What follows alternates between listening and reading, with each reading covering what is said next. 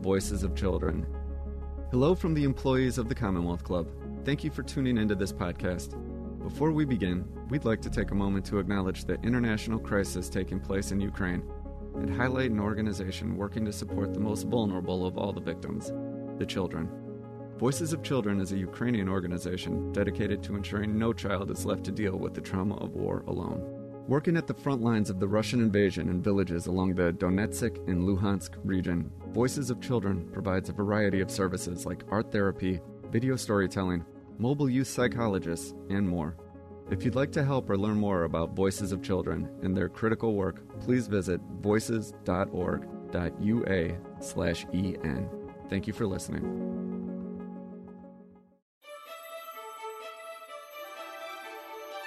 Thank you for joining us for another podcast from the Commonwealth Club.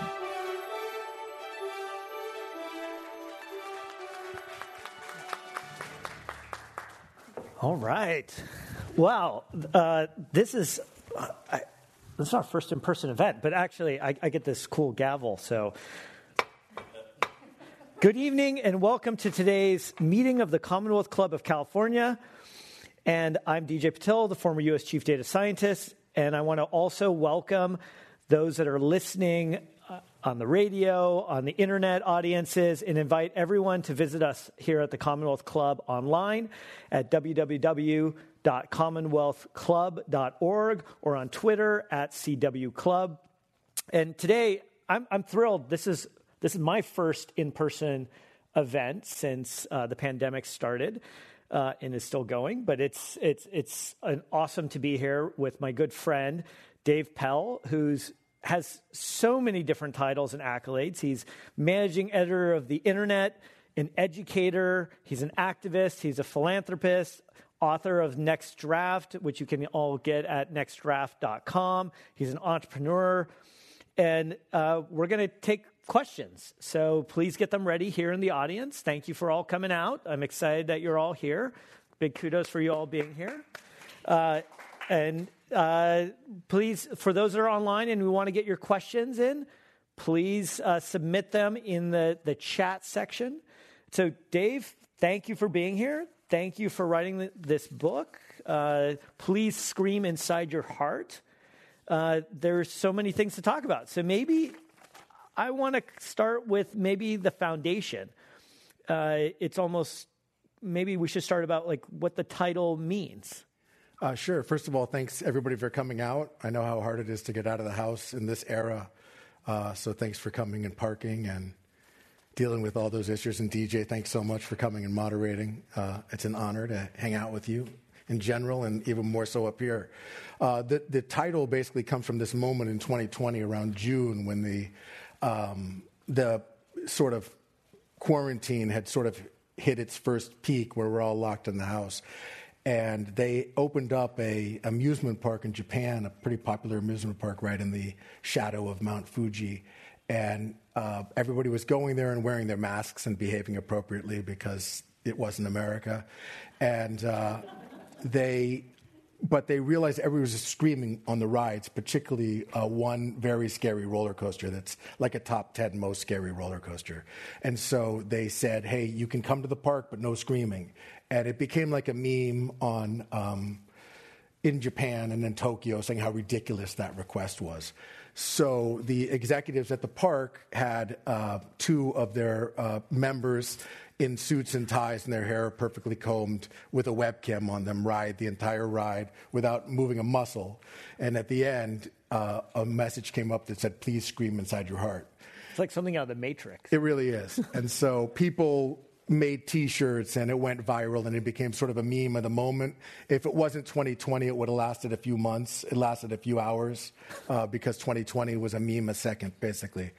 But I just felt it captured the moment of that weirdness of the year, the politics of the year, the way we shared so many things online and the world shrunk during that year, and just the feeling that there was no place really for us to scream because we were all locked in our own houses and the only place to scream was inside your heart. Well, maybe to start with that proverbial, I guess, buckling up before the roller coaster really begins. You're a native of the Bay Area. You've seen the birth of the internet. You've kind of watched it. How did you go from,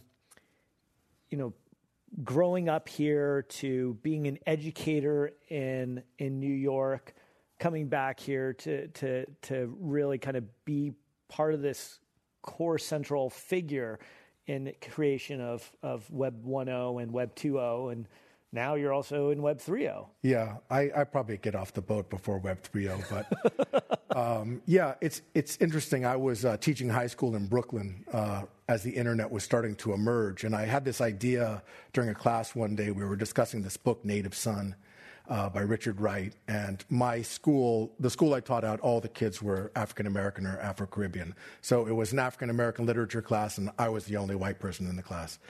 And we were talking about a part where Bigger Thomas, the key character, is sort of on the run after committing one possibly accidental murder and then one slightly more on purpose murder. And the question we had was, what would you do? Would you turn him in?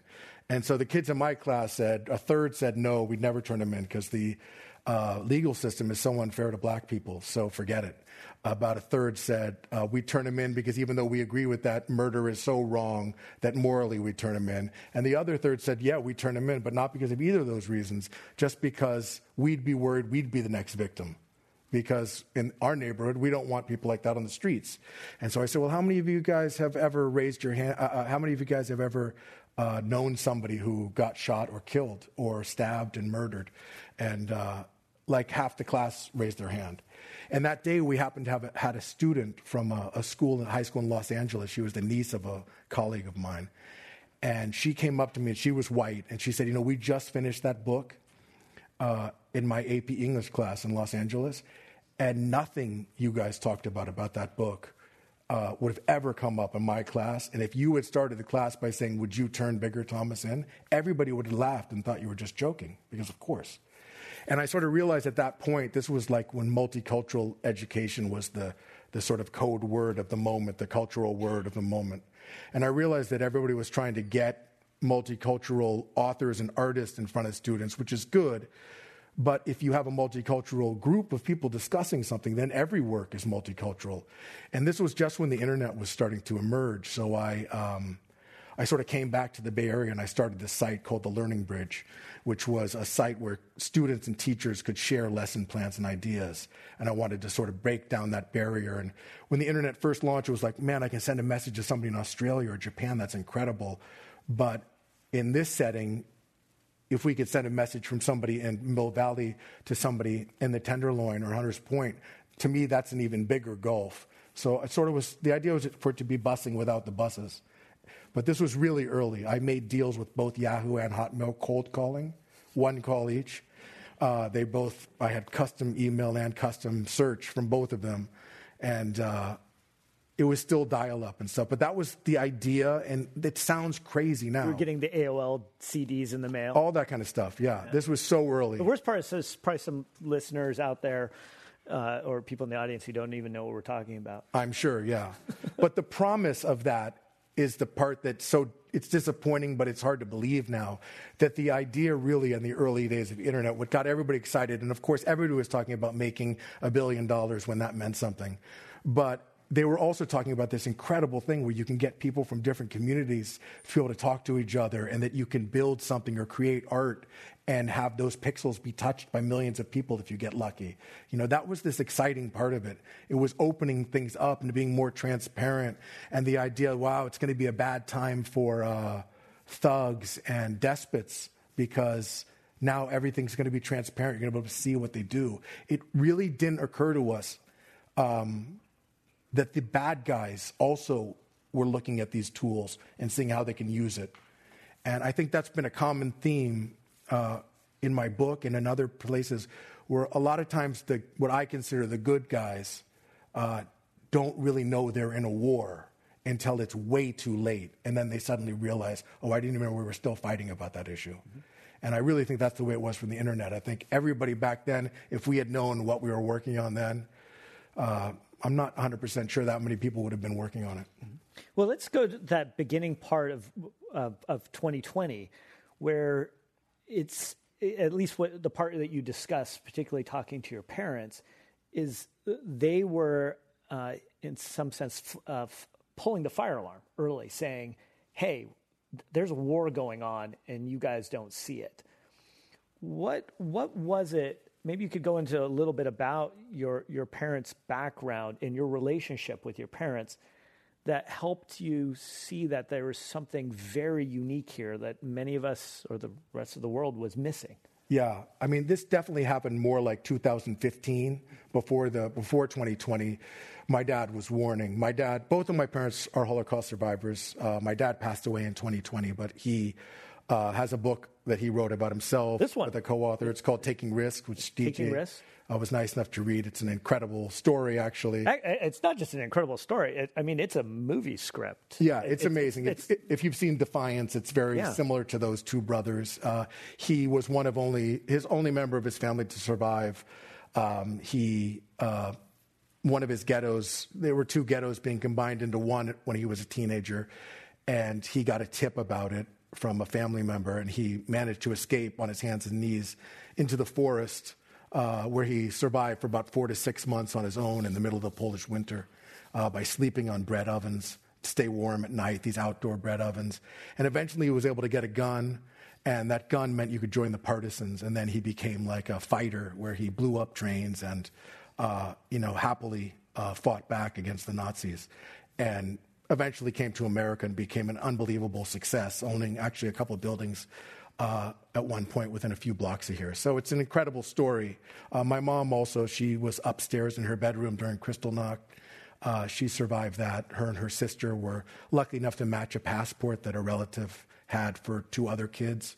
And they both went to a children's home in France where they survived. And then she moved here a little younger, so she doesn't have an accent. But both of my parents growing up, my mom is not autodidact. She knows everything about everything, really, history-wise, European history, anti-Semitism in particular.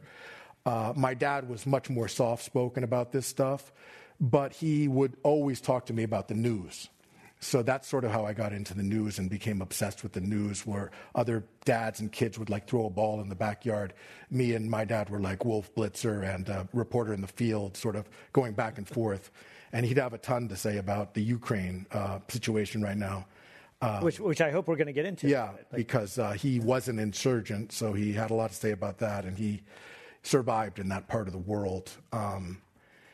And so when my dad would start warning me about what he was seeing, it wasn't just the typical stuff. I mean, he was a real estate guy, so all real estate guys basically already had the same view of Trump. They knew he was a clown and that he was highly leveraged and that he was, actually losing the family money. That was like totally common knowledge and, if you're in that business. But what he started to see was really during the run-up to the election in 2016, he started seeing that Trump was saying a lot of words and using a lot of phrases that really reminded him of how it was when he was a kid growing up in Poland, hearing Hitler. And if I say that, it sounds crazy, right? It's like another hysterical snowflake liberal, calling somebody Hitler. Wow, big news, But if somebody like my dad, who's the least hysterical guy I've ever met, probably was Republican for most of his life, survived because of violence. I mean, was for gun control in America, but he was pro-gun as a kid. I'm here because of a gun. Very tough guy, very realistic political guy, starts comparing somebody to Hitler. I listen. That's the first time that ever happened in my life anywhere. What was the moment, with every father-son relationship, part of it's only going into your head. And part of it you're like, yeah, Dad, sure. What was the moment that you realized, oh, wait, Dad is saying something critical here? What was that moment the switch went off? Yeah. It flipped. Yeah. I mean, there were probably 2 of them. Early on, he said, these speeches remind me a lot of Hitler. And he wasn't thinking he was going to create another Holocaust. It was just the danger of the lurch towards authoritarianism.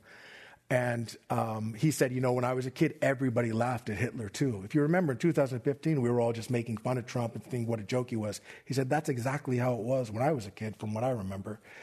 But the real moment came right as it was actually the last lunch we went out to before the quarantine. It was sort of a rainy day, and we were walking to this restaurant, and he was complaining for the 1,000th time At this point, he was 96 and beginning to be locked in the house because of COVID. So he was, riled up like a jailed person. He's a very active guy.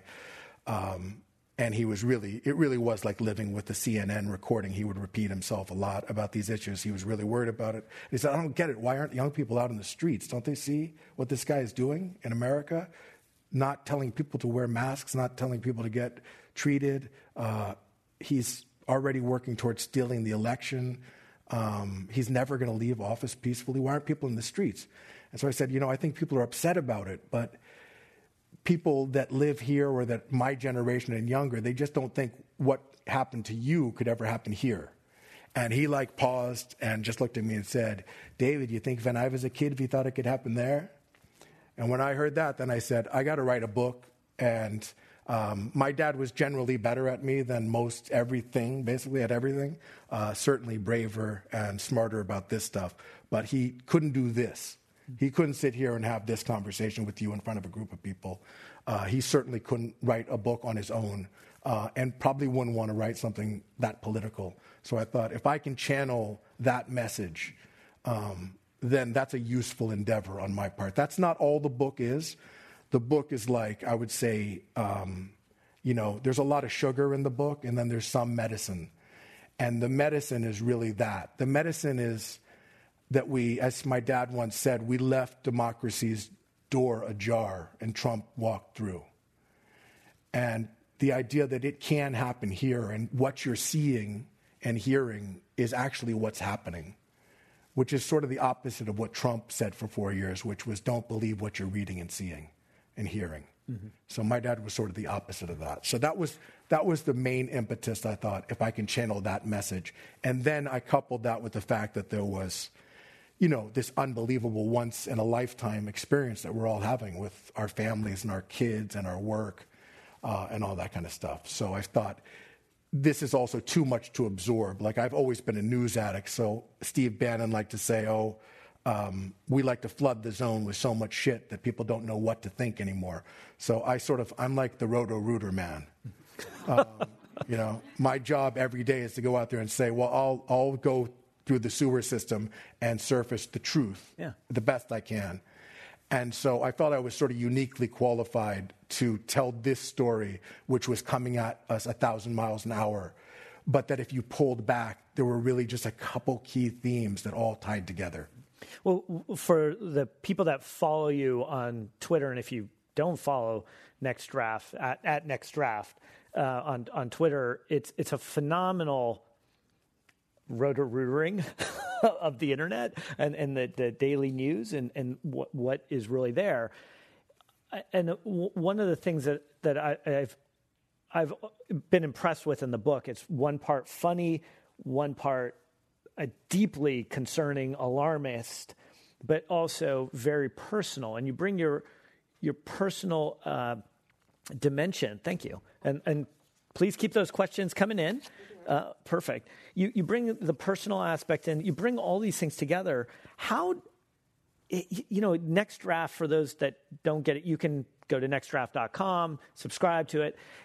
You come up with these incredibly pithy titles. How do you choose what are the topics of the day? Yeah. I used to go through, and I open 75 tabs is the short answer. And I go to about 50 to 75 news sources a day. And I sort of try to pick out different stories that are give an overview of the day. I think of it basically as a modern day column. If the column were invented today, Herb Cain, who was a big writer here in San Francisco, used to do something called three-dot journalism, where you'd have a little blurb and then 3 dots and another blurb. So that's basically what I'm trying to do for the internet, is to give little blurbs, link off to where you can read the full story if you want to, but give you sort of your dinner party prep in a nutshell. When I first started it, I probably would bookmark. Actually, how did it come? This is one of the questions that came in. How did it start? It actually started back in the early days of the internet. I had something called Davenetics, where I would do the same thing, the top 10 stories of the day, but they were all tech related. And it just went out to basically tech professionals that I was either advising or investing in.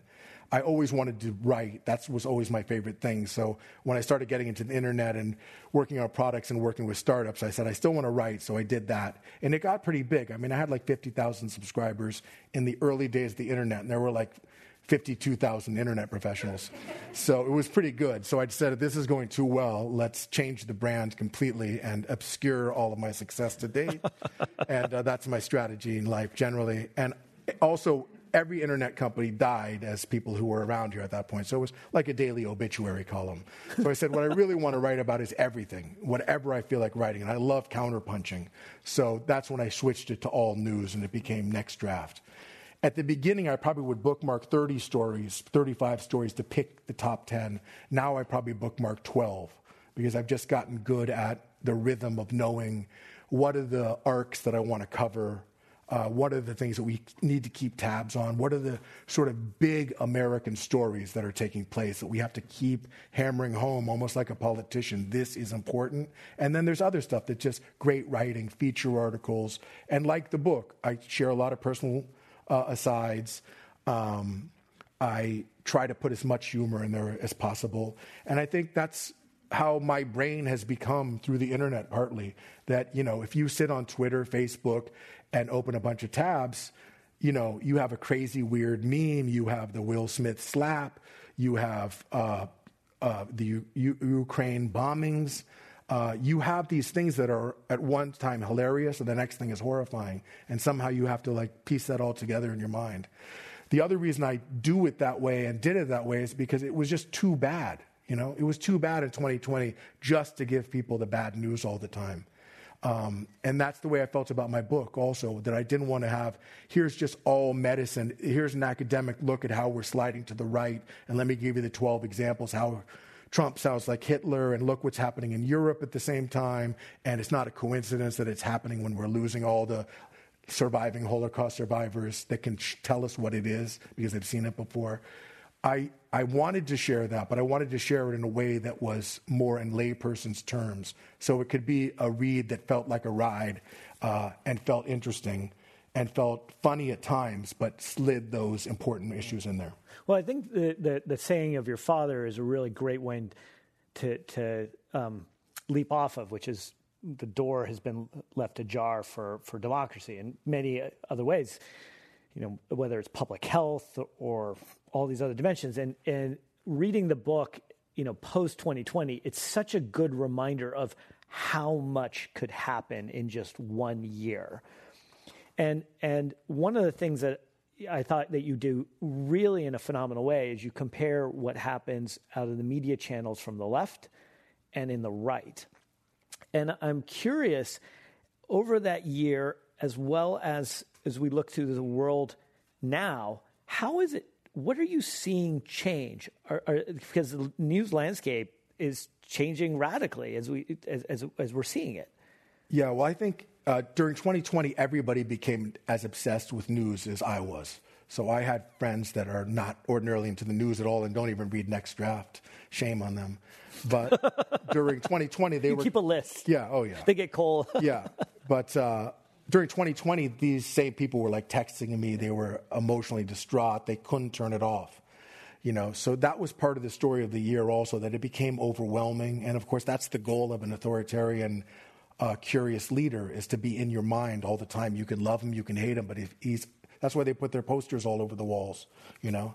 That's why he imitated Mussolini after he had COVID and stood up and waved to everybody when he was ill from the top of the steps of the White House, you know. These things aren't a coincidence or a mistake. So people were getting sort of overwhelmed by all that news. So I wanted to put that in context, and I also wanted to let people know how that happened in the book. I mean, what we saw, especially in cable news, is over the last few years, we've sort of gone from having news to having panels discussing the news. So everybody on either side of the aisle just sits around and hears what they want to hear discussed, and it somehow feels good. Even that anger or contempt is a dopamine boost, maybe more of a one. Maybe hate is probably the the leading dopamine feeling that people had. So I went to and that's true, it seems like, on the left and the right. Yeah, that part is definitely true, yeah. I think the left needs to understand why the hate is counterproductive. I don't have any false equivalence between what happened in 2020 politically on both sides. I don't compare Fox News to CNN. One is inventing reality and one is slightly biased in one area. But CNN didn't do a good job of covering 2020. They just sat there and talked about Trump 24 hours a day and didn't actually cover anything. That started with the first Gulf War. They realized covering one event at a time, which they're doing now with Ukraine, is cost effective, and people like to watch the story. You know all the characters, you know what's up, so you can turn on any time of the day and be like, what's Zelensky up to now? It became even more extreme during the OJ trial, where CNN just was morning, noon, and night OJ, because we knew every OJ character and we knew what we were getting when we turned on that show. So like 2020 was basically like if the white Ford Bronco chase had lasted for a year. Same story, Trump, and eventually... That's like the best analogy that I could think of. Yeah. It's like we're sitting there watching and we're like, is the Bronco going to end? And we're just, nope, 2020. Yeah. It's almost like it's still going. Yeah, the only difference is that Trump kept kicking drivers out and throwing them under a bus and bringing in a new driver. But, we became obsessed with that, and the news wasn't helping at all. Of course, you want to be a well-informed republic, right? You want to know what's up in the news, but like America defeated fascism once before, getting one newspaper on their front stoop every morning. We don't need 24/7 obsession that we're ignoring our kids and ignoring our jobs and waking up and checking Twitter and getting depressed. I'm describing my daily life, by the way. That doesn't benefit anybody, And like I always tell people who have news notifications on, like, you're not Batman. You don't see the bat signal. You're not going to race to Peru and rescue people from that mudslide, and you're not going to race to the White House and interrupt the press conference either. It's like you can wait until later. You don't need to be notified this second. I don't behave that way, but I advise others to. Mm-hmm. Well, we're getting a number of great questions. For those that are online, please submit your questions into the chat. They'll work their way up to me. Also, just as a reminder, Dave will be signing his books afterwards here. If you haven't gotten a copy, please, I strongly encourage you to read it. Please scream inside your heart. Dave, turning to what's happening most recently, I mean, we can take a pick from leaving the door open with the as you put it, the guardrails of the internet. I think actually you have this great quote in the book: "Conspiracy theories are nothing new, but the internet removed the guardrails." Maybe let's start with what we're seeing happen with social media, particularly Twitter, Facebook, vaccine hesitancy, disinformation, misinformation. How do you square this, and what should people here take away and the broader audience think about these problems in the role of the platforms? Yeah, it's hard to give a positive spin on that, honestly. One of the things I did in my book is I worked with these guys at MIT at the Center for Constructive Communication, and they take all the Twitter feed in, much like I do, but they have an algorithm behind it which they can see what people are talking about. So they had this thing where they had an algorithm say, here are the most popular stories being shared right now by people who follow Rachel Maddow, and here are the most popular stories being shared by people who follow Hannity and Carlson. And there is no overlap. So I asked them for my book, since it covers this year and sort of the 12 months of the year, can you break that down in each month? And you can see if you get my book that there's like virtually no overlap whatsoever among the stories. And that's even as we narrowed down to basically 3 stories: election, Black Lives Matter, and the pandemic. Even then, no overlap leading up into the election. Top 5 to 10 stories on the right were about Hunter Biden's laptop. Most people on the left didn't even hear about that, and when they did, they rolled their eyes, right? So we were like screaming at each other during this across the aisle, and yet we were like screaming not only into the void, but into different voids. There was no one was hearing your screams or your anger at the other side, and that's not a good way to convince people anyway. But what starts to happen is that on social media, it sort of makes this even louder and worse, because the liar has all the advantages on social media because the liar can test messages over and over, figure out which messages are catching on, hone it, perfect it, and then put it out in the wild, knowing in advance that if the honed lie is targeted to the right people, that they'll feel great hearing it and they'll feel good sharing it. So Twitter's a weapons lab.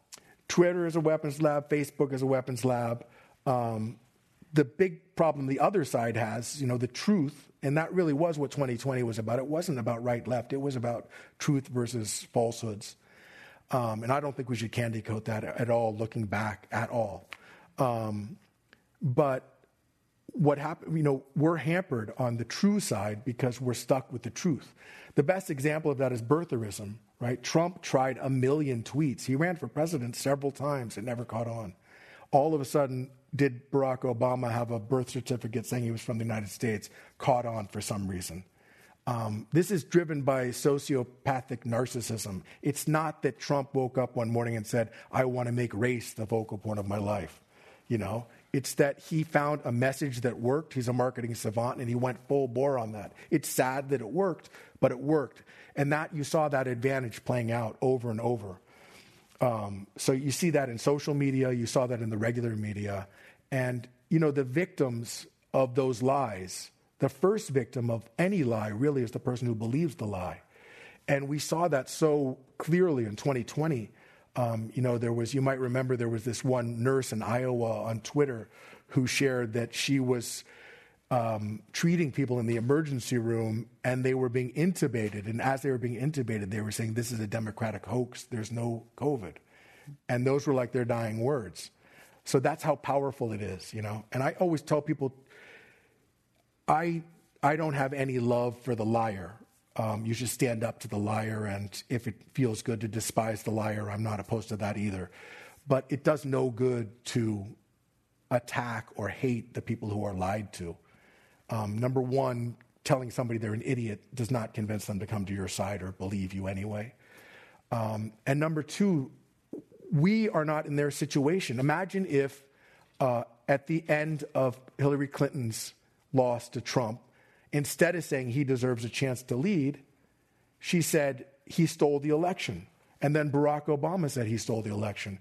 And like the people who we on the left think of as like the most honest or the most holy or whatever, Cory Booker, our mutual friend, Rachel Maddow, all these people started saying, yeah, you got to stand up for your rights, man. They're stealing democracy from us. Is there a chance some of us in this room would have showed up on January 6th on the Capitol steps? I think there is. So the hate is just all counterproductive. But being aware of what's happening is absolutely critical. So how do we address the question of, it's almost like there's a version of this that we saw during recruitment of Al-Qaeda where people are getting radicalized. There's a form of radicalization that is taking place. And what do we, one of the questions that kind of came in is, how do we fight back? The conspiracies are spreading faster than the facts. Is the answer by Twitter? Is it something else? Is it regulation? Yeah, if that person buys Twitter, it's the jump in the opposite direction. But, it's hard to say. The thing I'll say not to do is to try not to attack our fellow Americans. If you think of it sort of like as a rubber band, that during the Trump era, the right sort of pulled as far as they could over to one side and sort of shocked us and caught us by surprise. If our reaction is to pull the other way, it just makes the rubber band further and makes it a chance to break. It's better if we can hold our ground and give people another option.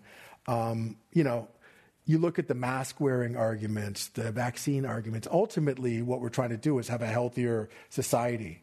But the damage is so incredible that during 2020, we saw that we hate each other more than we hate a killer virus. And in 2022, to my chagrin, and even it's still possible to be surprised, when we saw this very clear example of what everybody's been warning about when Putin invaded Ukraine. It's exactly what Adam Schiff was arguing during the impeachment trials. It's exactly the lurch to the right and the threat to democracy people on the left were warning about throughout 2020 and throughout the Trump era. Here it is happening.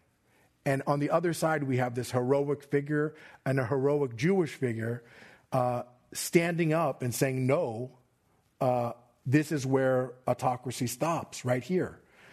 And the fact that both sides in America cannot even lock arms about something so obvious and so anti-democratic, it's pretty scary. So be our Roto-Rooter on Ukraine. You're taking, or sense maker, if you will, of everything in Ukraine. We have, such a complex situation. We have India and China not taking the side of the United States. We have a NATO that is, or a EU that is finally aligned. We have, there's a lot going on, but we also have, religious institutions that are backing Russia, or Putin in particular.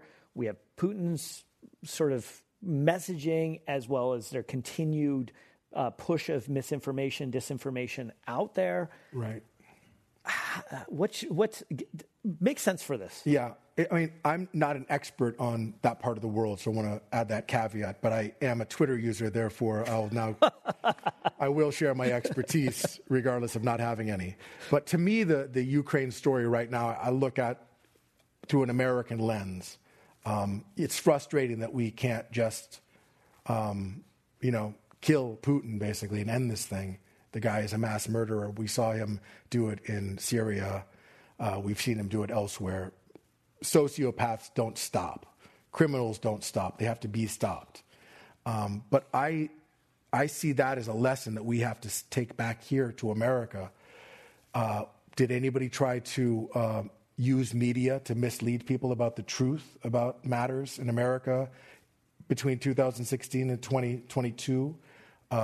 Has anybody from America sided with Putin over our own American intel services? Everything, it's okay. He's just a lunatic. It's just a little bit of a push, a little bit more of a push. And now you see, no, it's not just, that's how you get there, is that little push and that little push, right? The extreme is you only get one news organization, and it's my news organization. The extreme is if you protest, you get jailed like you do in Russia. But did we have a moment in 2020 when peaceful protesters had helicopters flying over them and have tear gas shot into the crowd? That was America in the shadow of the White House. That was America on January 6th. And Putin senses our division, and it's not unrelated that he's going now. He's a savant in that sort of similar way Trump is. He's able to see, hey, look, I can exploit a fractured society there. Yeah, and sorry, just one other thing that I want to say is that, we tend to deal with people on the other side, whether it's a small other side like American politics or a big other side like America and Putin, as if we're all sort of in the same universe of morals or wavelength.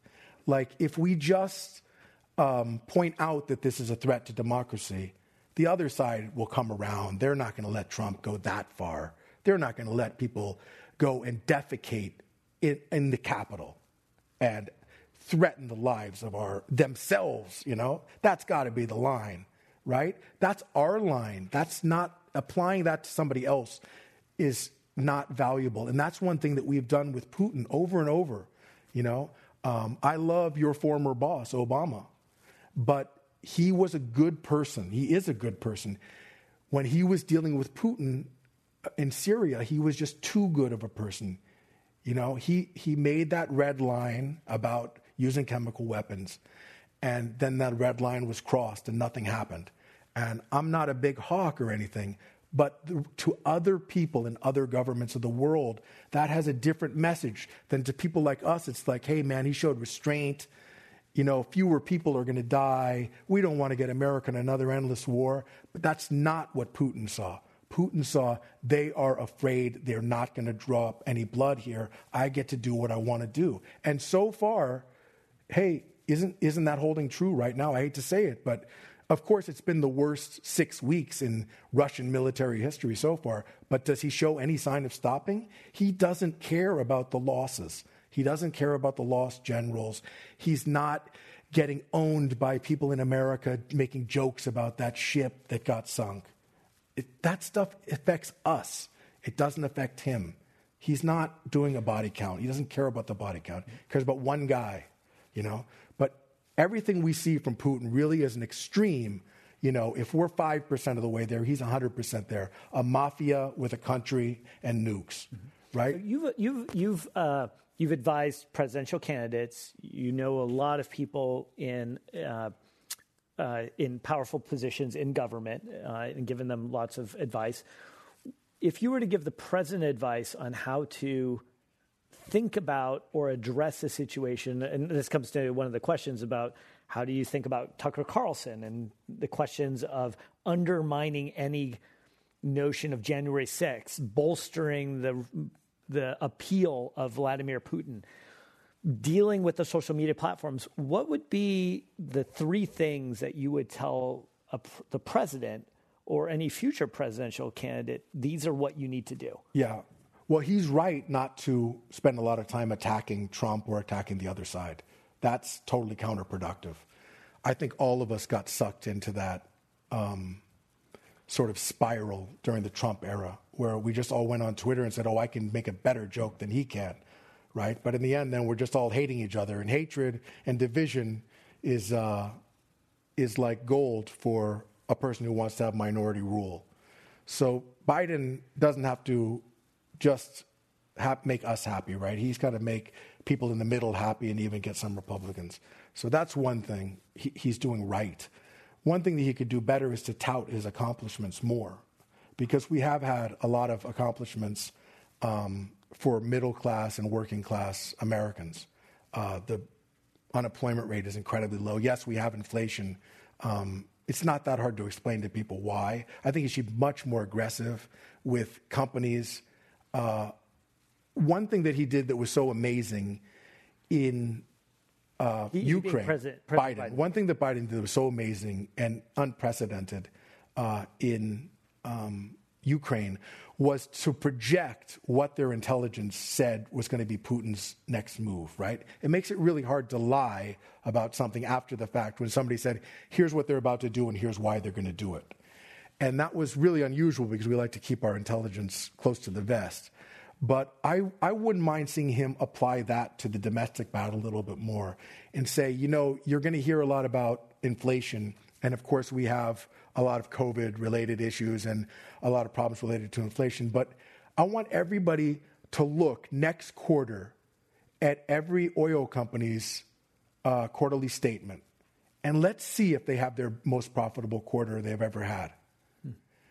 That sort of tells people ahead of time what the strategy is, which we know, right? I was in a hardware store the other day and a guy was saying, oh man, everybody knows the fat cats in the oil company are just using this as an excuse to make money. This doesn't have anything to do with Putin. And it's like sometimes the obvious answer is the answer. So I think if he could apply what he is applying in Ukraine to domestic politics, that would be good also. And to just tout his own achievements more. But I don't think he should attack the other side more. It's just totally counterproductive. Anything we can do to reduce the divide is better for democracy and better for people who are liberals, but I use that to mean in favor of liberal democracy, not a political spectrum. Well, what do we do about these giant megaphones like Tucker Carlson, Fox, others that have been called out for actively spreading disinformation? And maybe sort of a follow-on is, what do you do with the platform? Should Trump stay banned on these platforms? Yeah, I don't know if it ever made a big difference that Trump was banned. His megaphone was and is plenty loud. One of the key angles that Trump plays, and I find it really odd that he played it and that it worked so well, is to play the victim card. I call it narcissistic victimhood is really popular these days, where a lot of people that couldn't be benefiting more from the current system are still always complaining about how that system is screwing them over. I see it among a lot of people that are in our business, a lot of venture capitalists. I see that as the key irony about Elon Musk's personality. Literally nobody on planet Earth is benefiting more from the current status quo than him. He's the richest guy in the world. He's probably the most famous guy in the world. every time he tweets an emoji, it's like covered on the front page of journals and business and newspapers. We're falling into the same trap. Yeah, and yet he feels that he's somehow not getting enough speech out there. You know, it's like a tsunami complaining that there's not enough moisture in the air. It's totally insane, but it's across the board. I know a lot of VCs that are multi-billionaires, and all they do is complain how they're being silenced and canceled. And it's like, what are you talking about?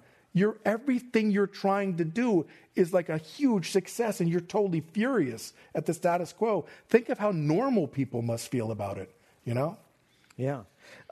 I want to switch gears a little bit to domestic. And in particular, one of the issues that you actually call out, you spend quite a bit of time in the book about this, is because 2020 was a seminal point on racial issues, particularly with the killing of George Floyd, Andre Hill, Manuel Ellis, Rashid Brooks, Daniel Prude, Breonna Taylor, Anatalia Jefferson, Ora Rosser, Stephen Clark.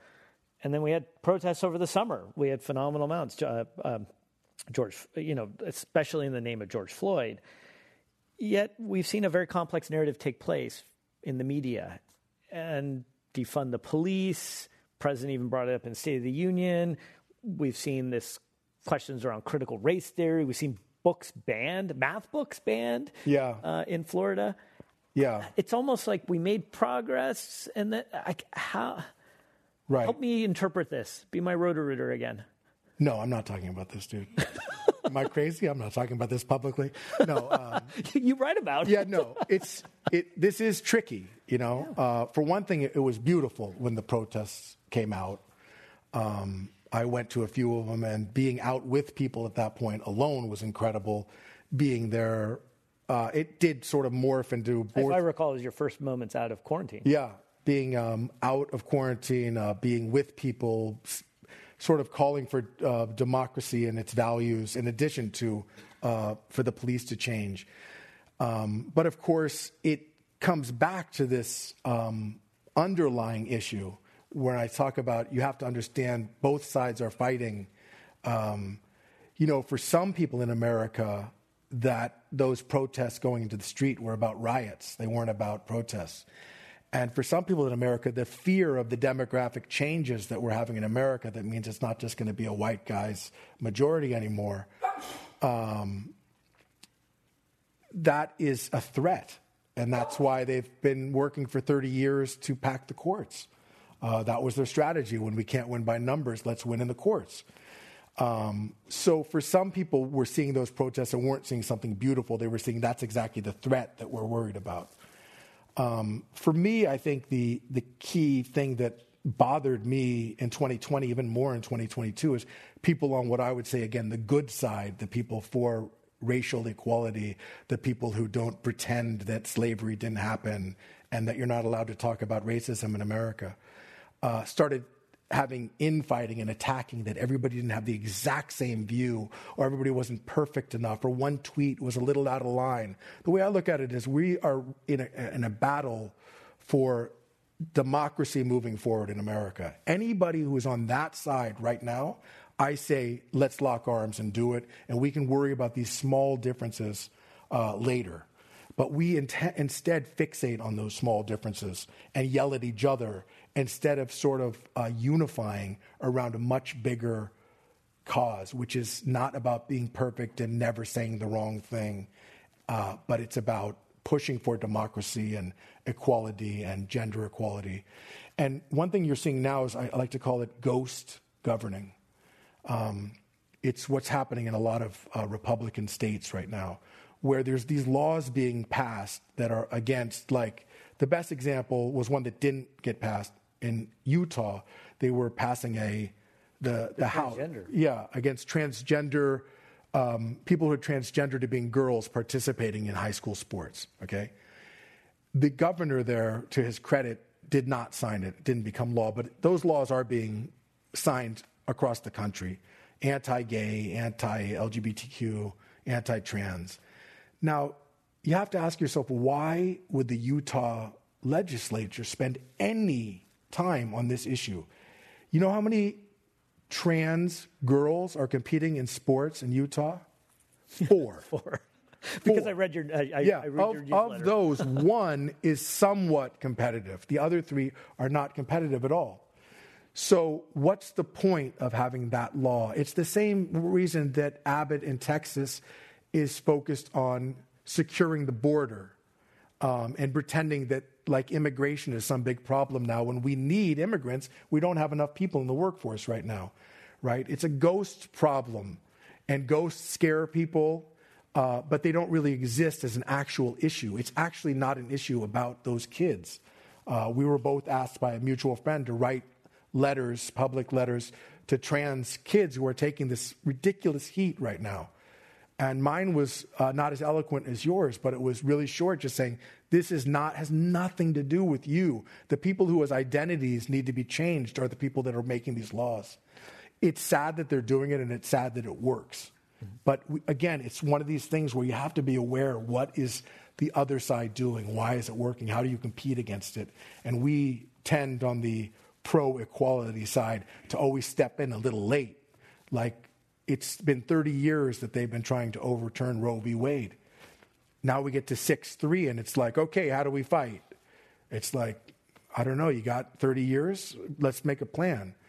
But I would say the average liberal in California 10 years ago, if you said Roe v. Wade was going to be overturned, they would have laughed their ass off. They said, that is old. That's an old argument. That's old news. Prayer in school, that's been settled. No, it hasn't been settled. You have to be aware of what the other side is thinking and doing. Okay. We have time for just 1 or 2 more questions. One of the ones that I wanted to get to here, hopefully a quick one here, is do your kids use social media? Do they read Next Draft? Is that the same question? Yes, they do. They do use social media, although my daughter was on a trip, an oceanfront trip this last week, and her phone fell into the ocean. And do you call that? So, was that? Did you pay like the operator to knock it? No, I was like sharks. Hopefully, are there and ate it. Yeah, my kids are into it. My daughter very much. My son so. And I don't want to totally criticize social media, because during the pandemic, like most things technology related, it had a great side. You know, my daughter at the time was 11 and 12, so she was supposed to hate me and go want to be with her friends all day long. But she was unable to do that except for FaceTime and other tech. But on the other hand, all the many bad things about tech and what it does for democracy. So yes, they both do use social media. I'm not good about stopping them. It's hard to tell somebody not to use it when you're talking to them over the top of your laptop 24 hours a day. So they're not as sick as I am. But they do use it. They, of course, do not read Next Draft. I don't know if the person who asked that is either doesn't have children or I want to get some parenting tips from them, because they have zero interest in Next Draft. Nor are they in the audience. And neither is your son. No, our kids are the same age and actually know each other. And I think they are dreading the fact that we may even bring them up or they'll never know. That's the beauty of it. They never know. That's right. Everyone should tweet at them. One of the questions that also has come up here is, and I need to mention that Dave Pell is signing the books afterwards. They are also for sale. And we got to, we've kind of gone on this roller coaster. I feel like I am not just screaming on the inside.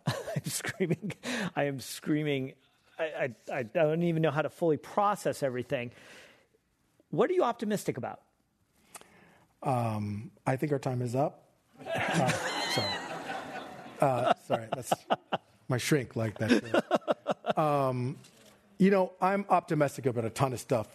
Last week, I was actually with our mutual friend, Cory Booker, who is Mr. Optimist. Yeah. He's glass half full, and I'm like broken glass. But he made a good point that, I think about in light of my own parents' experience. Now, my mom lost most of her family. She had to sweep up the broken glass after Kristallnacht. And yet she came here. She started a family. She's very optimistic, activist person still. If that was a lot worse, we're seeing in Ukraine, things could be worse. We have issues that we need to be aware of before they get out of hand. So I'm optimistic that people are becoming aware of those things. And when Corey was giving his talk last week, he made a really good point. He said, in life, you can either be a thermometer or you can be a thermostat. So if you're a thermometer, you go into the world, and if it's all depressing and a bummer, you just get down and dark. And if you're a thermostat, you walk into the room and say, well, this is what I want the temperature here to be, so I'm going to project that. So I guess I'm in his, he motivates me to get out of the hate mindset and to try to be a thermostat. And since I'm Jewish, it's going to be a dry heat. Well, maybe talk us through some of the things that you see if you were talking to you're talking to this audience, you're talking to the next generation of people out there. What do you want them to do, particularly to be that thermostat? Yeah, I really think just reaching out and trying to interact with people who have different views than you is really the key. There's two divides right now in America that are underpinning every single thing we've discussed today. One is the economic divide, which is greater than it's ever been, and it keeps getting more and more extreme. And every major story, from Bitcoin to democracy to the way people view Putin, all of it, that divide and people feeling the system is rigged against them, rightfully underpins it. The other thing is just the divide is so extreme. I mentioned the MIT data. We don't interact online. The people who we follow religiously as journalists don't get any follows, or their messages aren't getting through at all to the other side. On the most local geographic level, we don't interact with people in California from the middle of California. It's not just a national thing. It's even a neighborhood thing now. People move to different neighborhoods. There's a few real estate brokerages across the country that's their pitch. Move out of your liberal neighborhood or move out of your conservative neighborhood. And the problem is that when that divide comes, it's so easy to create these caricatures of each other. So, I've never hated anybody in real life as much as I hate the caricature of a Trump voter. But when I've actually interacted with people who probably voted for Trump in real life or coached a little league team with them or whatever, we're not thinking about politics. We're thinking about the stuff that connects us, like the fact that we don't have a number 7 hitter and the fact that we want these kids to have a good experience, And we're joking around and having a normal human experience. It's like, oh, well, DJ is a really good friend of mine. It's weird we don't see this issue the same. But politics has become sports and a religion and this defining thing that we sit there and think about all day long. And that's only to the benefit of the politicians trying to divide us.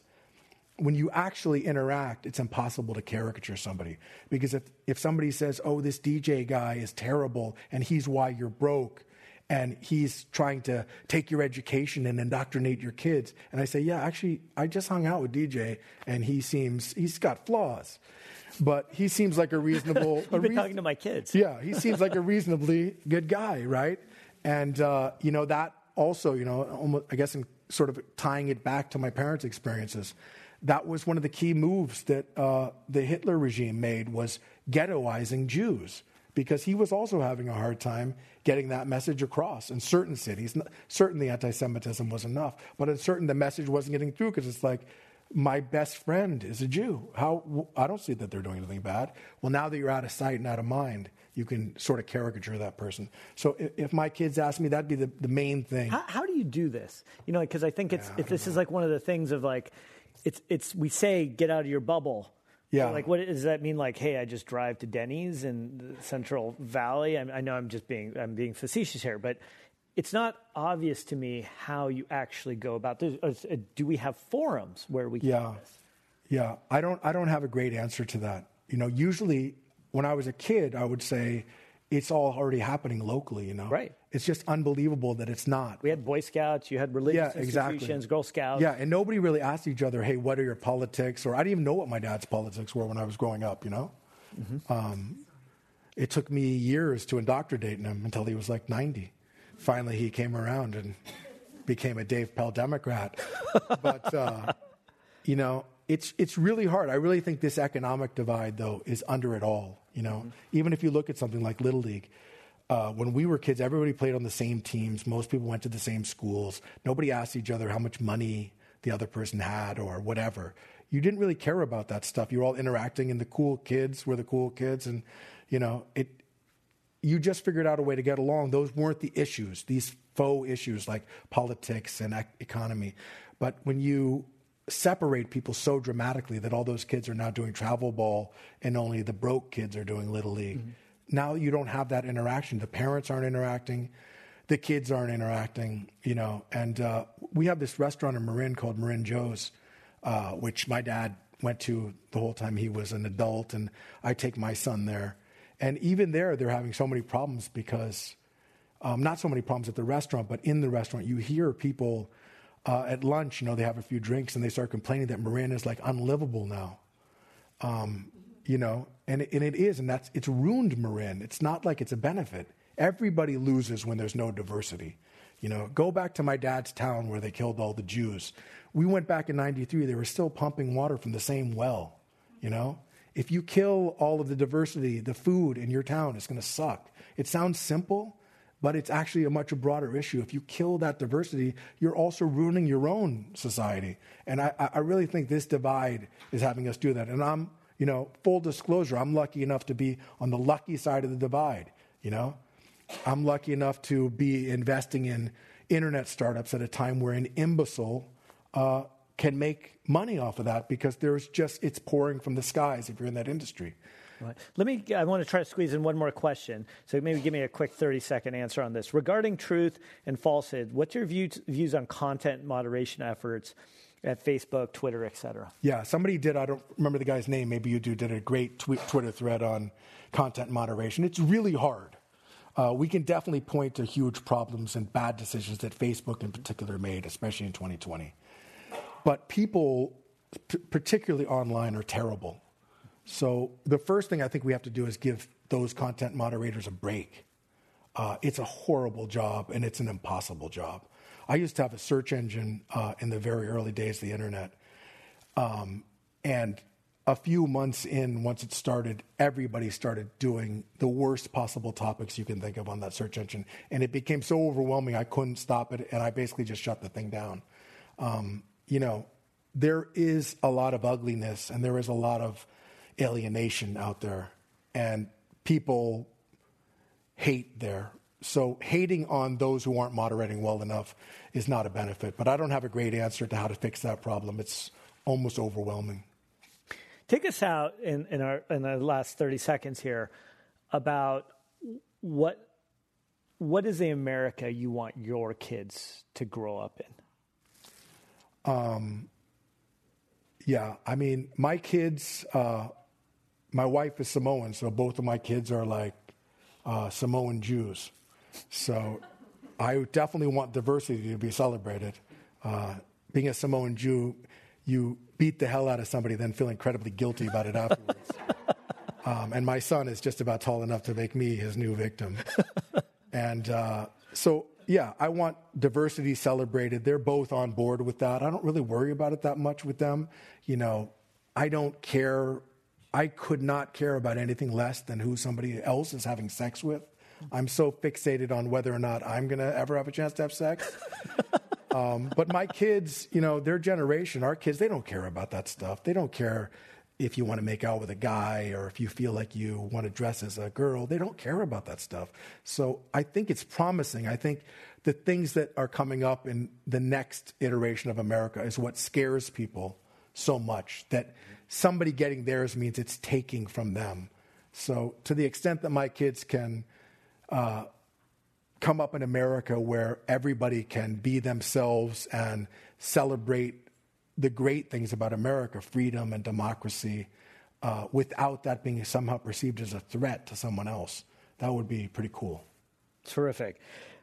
Please join me in thanking Dave Pell for being here. His book, Please Scream Inside Your Heart, is a phenomenal read. Follow him on Twitter at Dave Pell, at Next Draft, also nextdraft.com. You can get his weekly newsletter. I'm DJ Patil, and now this Commonwealth Club of California, which is celebrating over 113 years of enlightened discussions like the one you've just heard, is now adjourned. Thank you, DJ. Thanks, sir. Thanks, dude.